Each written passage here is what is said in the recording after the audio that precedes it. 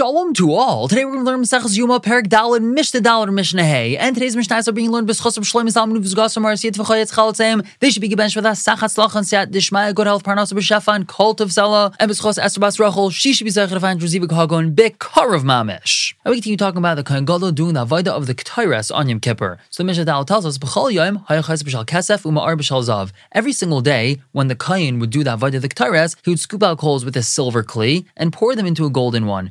But today, on Yom Kippur, the Kohen Gadol would scoop out with a golden kli, and that's what he would walk in with. And every single day, the Kohen that did the Avodah the Ketores would scoop out coals from the Mizbeach with a kli that held 4 kav, and he would pour it into a kli that held 3 kav. But today, on Yom Kippur, he would scoop out coals with a kli that held 3 kav, and that's what he would walk in with. Rabbi Yesi says, every single day, the kli that was used for the coals of the Ketores was a whole sa'a, and he would pour it into a kli that was 3 kabin.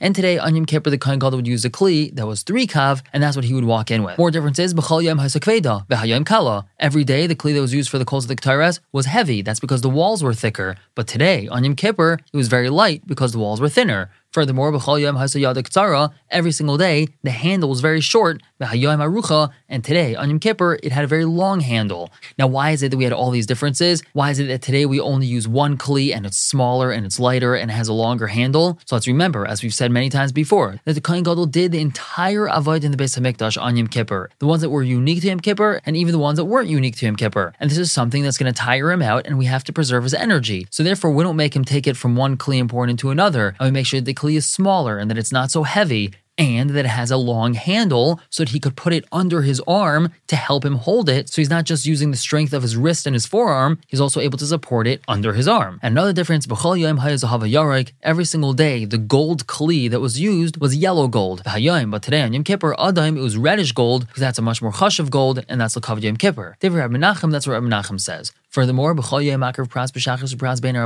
every single day, the Kohen that brought the Ketores brought a pras in the morning and a pras in the afternoon. A pras is half of a maneh, which is the weight of 50 dinar. But on Yom Kippur, he added on malay chafnav, which is a scoop of his 2 hands put together. That's the extra Ketores that's brought in Yom Kippur in the Kodesh Kodashim. And lastly, every single day the Ketores was finely ground. And today, on Yom Kippur, it was very finely ground, and that's because of a drasha from a pasuk. Now, once we started talking about differences between the Ketores during the regular day and on Yom Kippur, we have more differences. Mishnah Hay says, every single day, the Kohanim, when they walked up the ramp in the Mizbeach to put the Evarim onto Mizbeach, they would go up the eastern side, which is on the right in the Mizbeach, and they would come down on the western side, which is the left side, which means they would walk up the right side, go around the entire Mizbeach, and then come down the left side. Today, Kohen Gadol oila be'emtza v'yard be'emtza. The Kohen Gadol, he walked up the middle and he came down the middle. And that's to show the chashivas that we have for the Kohen Gadol on the day of Yom Kippur. The reason why the Kohanim wouldn't walk up the middle of the Mizbeach is because that's a lack of kavod to Hashem. They have to walk up with a little bit of anava, some humility, so they would go up the side of the Mizbeach, not the middle. But the Kohen Gadol, on Yom Kippur, he's in such a state of holiness and we hold him in such high esteem that he walks up the middle and down the middle. Whereas Rabbi Yehuda says, whenever the Kohen Gadol did avodah, he would walk up the middle and down the middle. But the halacha is not like Rabbi Yehuda. Moving on,